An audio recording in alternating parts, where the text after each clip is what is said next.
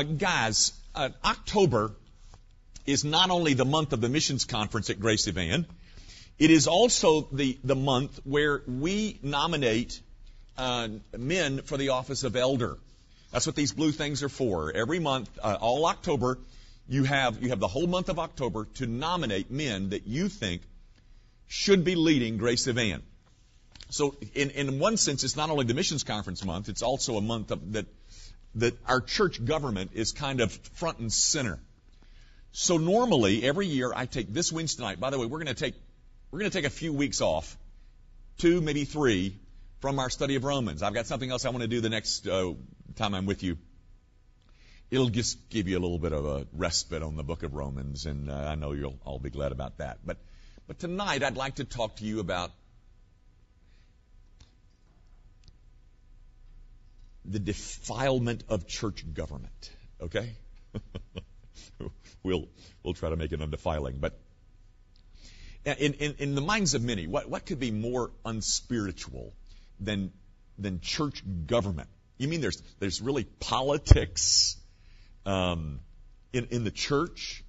Well, it really depends on what you mean by politics. If you have in your minds that there's some kind of backroom, smoke-filled, arm-twisting, money-exchanging thing that we see in state and local governments, no, we don't have any of that. But the word politics comes from a Greek word polis, which means city. It's an organizational term, and every organization has to have a certain structure to it. It has to have rules and administration, including the church. And I say that to you, but it's really not me, ladies and gentlemen. The Bible gives us some directives as to how we might get that done. Okay? And I want to show you that tonight, that church government is not some kind of human invention. There's all kinds of biblical insight that I hope that you'll be able to see in terms of how church is supposed to be done decently and in order. So what I want to start with is I want to start with the theocracy. Guys, have you ever heard that word, the theocracy?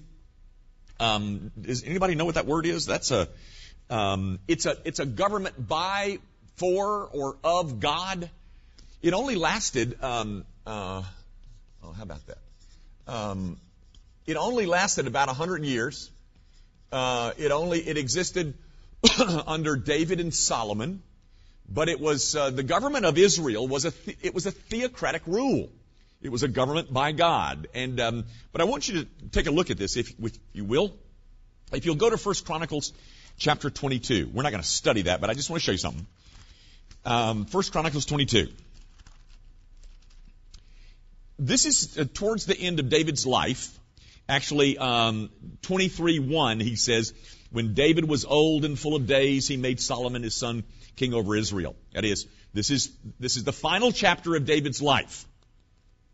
But I want you to notice what David does as kind of the final act of his kingship. Chapter 22, he starts and David prepares for temple building, because he's communicating that at the center of Israel will be the worship of Yahweh. Then we come to chapter 23. And in chapter 23, David organizes the Levites. In chapter 24, David organizes the priests. In chapter 25, pardon me, David organizes the musicians. In chapter 26, he organizes the gatekeepers. And then in chapter 26, from verse 20 and forward, he organizes the treasurers and the other officials. And then in chapter 27, he organizes the military and the secondary kind of tribal leaders. Do you see what he's doing, folks? David is about to die, and before he does, knowing that the theocracy needs certain organizations for it to run well, he begins to organize. And by the way, very interestingly, he starts with the church. He starts with the Levites and the priests and the musicians and the gatekeepers. He organizes the worship of God's people, and then he organizes the military and the other, say, smaller leaders. Before David leaves, before he dies, he leaves behind instructions as to how things are supposed to run. Now, here's my point. As ugly as government and as ugly as politics might have become to us, and understandably so, as what you see here is, as David is about to exit stage left, he puts in place, for the benefit of the theocracy, he puts in place an organizational scheme that permits and allows and designs a better and a safer and a more efficient functioning entity. The theocracy, the government of God, had a need for government. Chuck Swindoll calls church government a necessary evil, and he's probably right, as he usually is. But guys, in light of the fallenness of man, in light of what sin has done to us all, our proclivity to sin, every organization, including the church, must have some structure under which it can function decently and in order. There's got to be some administration so that it can accomplish its task. One of the things that we've sought to do in terms of designing a church government is to maintain I guess you would call it a conviction. It really comes from Francis Schaeffer. And guys, if you've never heard this, this is wonderful. Francis Schaeffer talks about minimum form and maximum freedom. The point is, once you get ready to design a government, it has to reflect this. Minimum form, maximum freedom. So you want a minimum of rules, a minimum of structure, but you got to have some. But whatever structure, whatever rules you put in place cannot undercut maximum freedom. Let me give you an example, which is kind of funny to me, but this came up years ago, and it's your fault. All of you raising these lovely young women that are coming through our junior high and senior high programs, and here's what we found.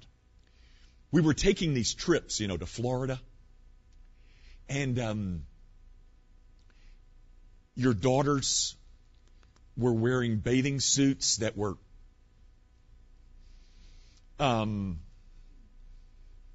skimpy.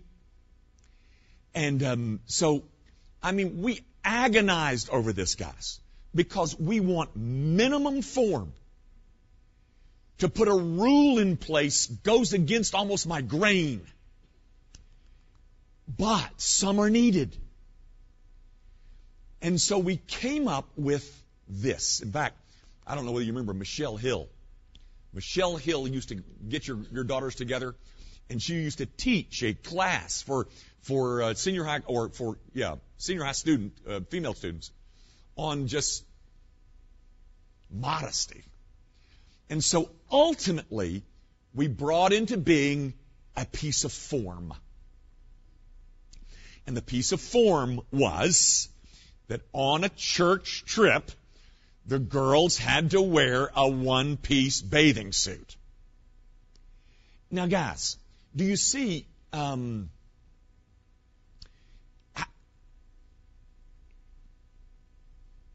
was so reluctant to establish a rule about how you dress. And yet, ladies and gentlemen, can you see that because of what sin has done to us, because of our proclivities to sin, some rules are needed. Minimum ones, that is, minimum form, maximum freedom, but some have to be put in place. Some organization, some policy, some rule, because all of us have been so ravaged by the fall. Now, guys, the Old Testament is not the only place where church government is discussed. I assure you, the New Testament is in no way silent about the matter of church government, which we're going to look at more closely later. But, guys, I'm just trying to start like this. You cannot disparage church government per se. That is, I understand why we don't like the whole idea of government, and it's yucky, and let's not dirty our hands with that stuff. Let's just do the things that are spiritual. But guys, I do know that governments can be disillusioning, including church governments. But government in and of itself is not unspiritual. Satan knows, guys, that a man unrestrained is a man that is more than likely to do things that he perhaps is ashamed of. Folks, listen to me. Think about it. Next to moral failures in the clergy, what comes in number 2 in terms of issues that split churches?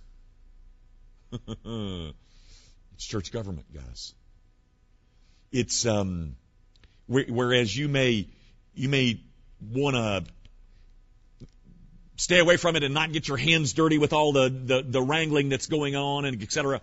But you might find the whole subject of church government to be somewhat boring. But it is fights over church government that doom more churches than just about anything out there. And so, we wanted you to kind of understand this government. The government that is in place that we hope observes this principle. Minimum form, maximum freedom. Okay, guys, I'm about to do something that I do pretty much on an annual basis from here on. But I do so because some of you have come from different denominational backgrounds.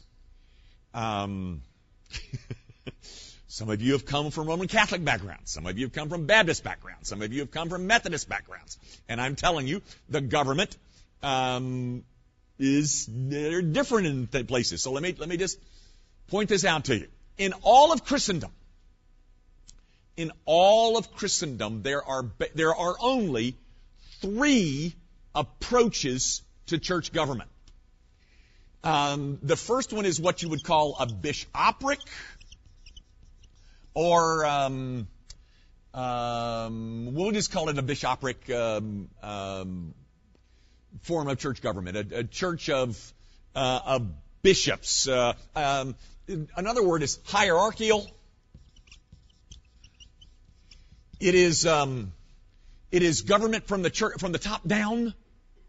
It's the government by the bishops and down.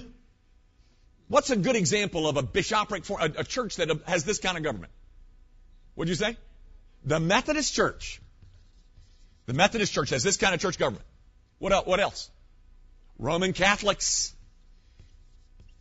That's a bishopric. It's a hierarchical form of church government. The decisions are made at the top, and they're pressed down. The second form of church government is a congregational form of church government. And, what's a good example of this? Baptist. Boy, you got a lot of Baptists out there, don't you? Give me another example. No, not Lutherans. No, not the Church of Christ. Have you ever heard of a congregational church up in New England? Or most independent churches have congregational government. Now, Grace Evan is an independent church. No. But we do not have a congregational form of government. I'm going to say something that I've said before, and it got some people really ticked. But I say it again because I still believe it. The form of church government that has the least biblical support to it is this one. I don't know where this came from. This is a government by the people, for the people, and all that business. That's just, I don't know, I don't see any grounds in that book for this one. I do for this one. The third form of church government that exists out there, it's called Presbyterian. It's called Presbyterian because of a Greek word, presbyteros. The word Presbyterian comes from that Greek word presbyteros. It's a word that means elders. If you call me a Presbyterian, you are not identifying my theology. You are identifying my church government. My theology is Reformed theology. I'm a Reformed theologian. In terms of government, I happen to be Presbyterian. It is a government by elders. Now, guys, it is a government that is very much akin to, similar to, patterned on the United States of America. Now, you're sitting out there saying, oh, that's not so, because America is a democracy. Oh, no, it's not. It was never intended to be a democracy, ladies and gentlemen. I pledge allegiance to the flag of the United States of America and to the republic for which it stands. Ladies and gentlemen, America was never intended to be a democracy. It's a republic. What is a republic? A republic is a government that is run by elected representatives. The first Continental Congress, before we were a country, and all those little colonies out there sent all their representatives to a Continental Congress. And they were there, ladies and gentlemen, not to represent a constituency. They were there trying to find a decent government. What we've got in the chaos of Washington, D.C., is everybody trying to get their thumbs on the political polls. That was never intended to be what those people were doing up there. They were supposed to go up there and find out what's good for the country, not what's good to get them reelected. The reason I say that, ladies and gentlemen, is because elders are supposed to be the same thing. You don't elect elders at Grace Evan, one that represents the women's ministry and one that represents the youth ministry and one that represents the recreational outreach ministry, and so that all of their constituents can be represented at the elders' meetings. No, ladies and gentlemen. You elect a group of men because you think they know and can find God, and that they can derive from that God what would be good, what would be right, what would be righteousness. Now, guys, let me show you some passages. The major one, go to Titus 1 real quick if you can find that. Titus is after 2 Timothy, 1 and 2 Thessalonians, 1 and 2 Timothy, Titus.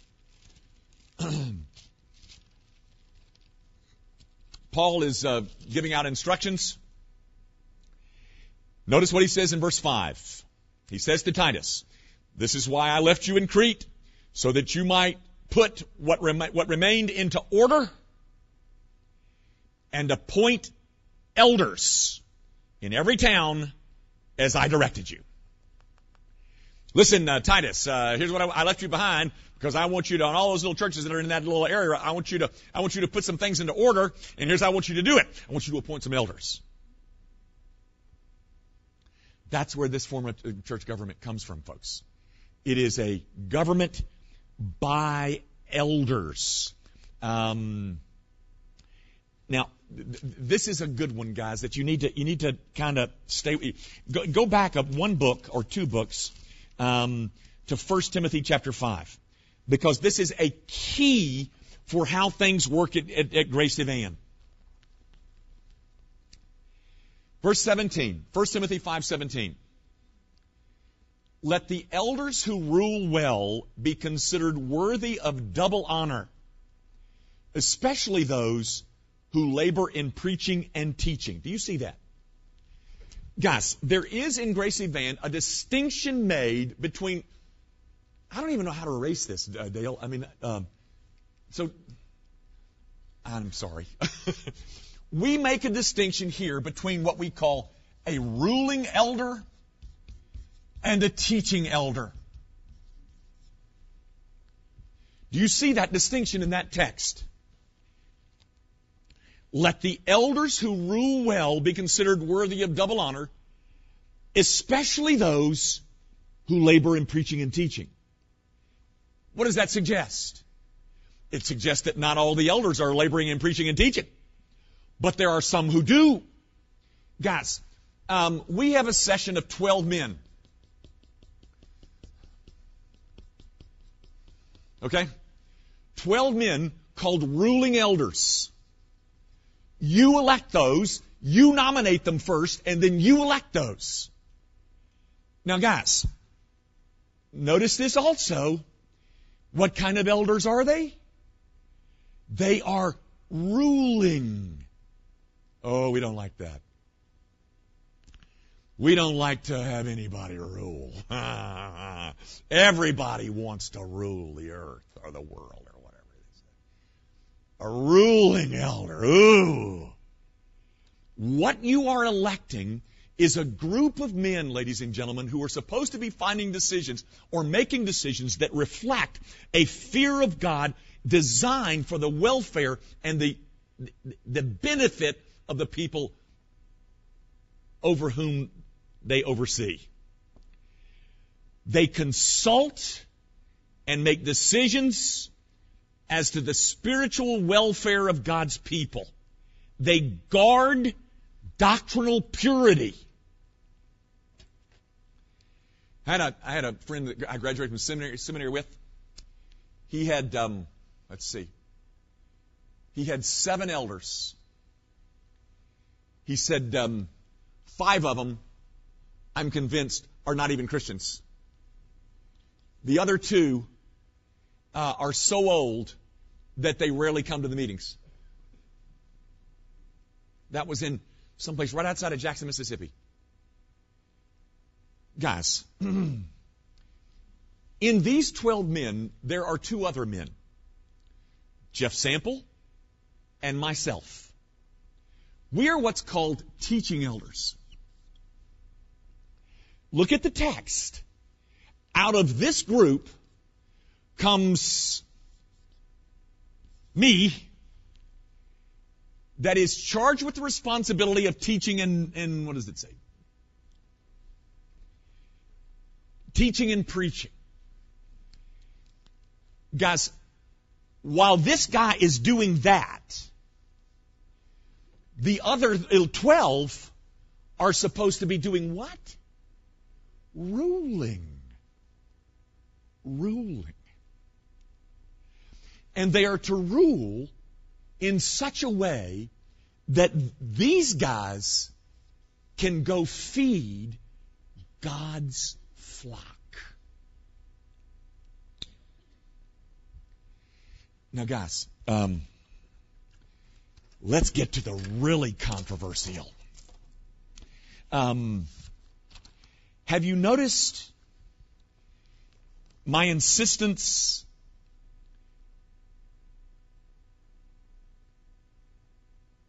on the gender? I said men. We elect men. Well, that's kind of hokey of you guys. I mean, you're going to take the bookstore in the 21st century. You ought to take out eldership into the 21st century. What's the matter with you people up there? Why do you do something crazy like that? Here's why we do it, ladies and gentlemen. Because in 1 Timothy 3, that we're going to look at next week, they give qualifications for these men that are supposed to rule. And one of those qualifications is this, that he must be the husband of one wife. Now tell me, how can a woman be a husband of one wife? I don't know either. I don't think you can. By the way, that text is controversial for a lot of reasons, for two reasons. First of all, it aims at the subject of divorce. That is, can a divorced man be an elder when he's not the husband of one wife? That's part of the controversy. But the other thing is the overall description of someone who is a husband of one wife. That would make him a male. And may I say this to you, ladies and gentlemen, you may not like this one iota. But if you ever leave Gracie Van, and I hope you don't, that always bothers me. And you're looking for another church. Let me just stick this in your computer. You can do with it as you wish. If you find a church that you kind of like, but they are willing to ordain women as elders, run. And here's why I say that. I know there's some good churches out there probably that have women elders. But it seems to me that they are willing to play fast and loose with the instructions of that book. Ladies and gentlemen, I've said this before. This may be an idle boast on my part. You might say, well, that's a bunch of hooey. Well, yeah, it might be. Just write it all off as a aging, pompous jackass. Have at it. I've been called much, much worse. But I've said this before, and I'll say it again. I believe I know how to make Gracie Van bigger by 300 people in a matter of 60 days. I think we could attract another 300 people in 60 days. All we have to do is change that. That is, communicate that we are willing to ordain women. And I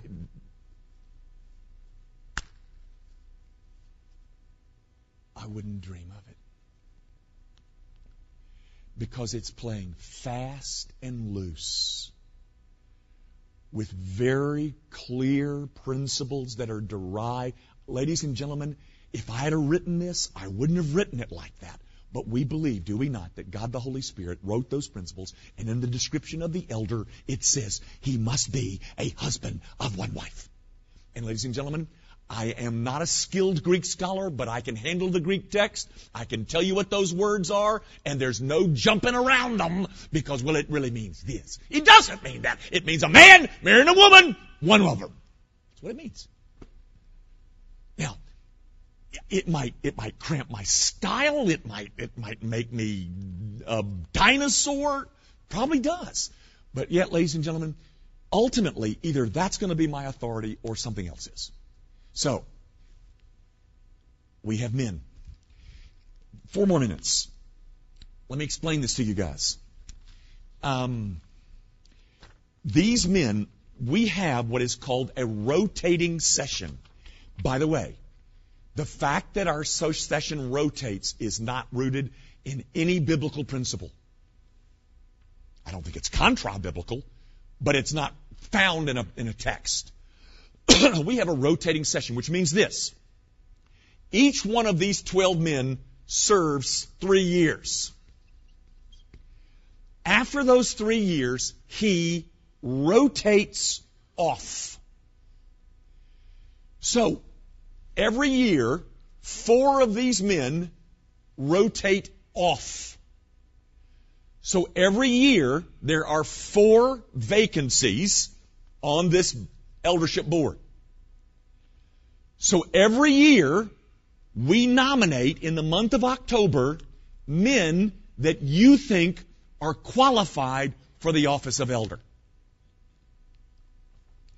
And then, in December, we have a congregational meeting that lasts about 8 minutes, and hopefully, there is a slate of 7, 8, 9 men from which you select 4. Now, ladies and gentlemen, you don't do very good at this. You don't nominate very much. And I have tried to tell you, there is not a nominating committee at Grace Evan. Nobody is in charge of this but you. You know, some of you can't nominate because you're not a member of the church. To me, join the church so that you can nominate your leaders. We nominate them all month, and then we have this vote in the first week in December. After the 3-year service here, these 4 men, who are off a year, can come back on to this group if they are renominated and reelected by you. They don't automatically come back onto the church, come back onto the session. Now, let me say one quick thing and I'll quit. But did you notice in Titus chapter 1 where Paul says to Titus, appoint elders in every city? Why don't I just appoint them? First of all, it would probably cost me my job. But let me tell you, ladies and gentlemen, why nobody appoints elders anymore. Because, this may confuse you, but B.B. Warfield wrote a book years ago called The Closing of the Apostolic Age. I don't think that's what it was called. It was called The Counterfeit Miracles, I think is what it was called. But he talks in there about the closing of the apostolic age. And not just me, most of Orthodox Christianity is convinced that with the passing of the apostles and those they appointed, there was a closing of the apostolic age and thus a closing of apostolic powers. I do not have apostolic power. And that's why we don't appoint. Now, the New Testament goes on to describe what these men ought to look like. Come back next week, and we'll look at both of the passages, Titus 1, 1 Timothy 3, and we'll take a look at the qualifications or characteristics or marks of godliness that qualify men to lead you. Let's quit. Lord, we are not any smarter than anybody else. Our government is flawed. We don't have a perfect government, and yet, oh God, it is certainly a government designed to reflect things that you've said in your word. And so, if we've erred, would you show us where it is, and so that we can change it? But Lord, we recognize that some organizational structure is necessary. So use ours to lead us and help us get the job done well.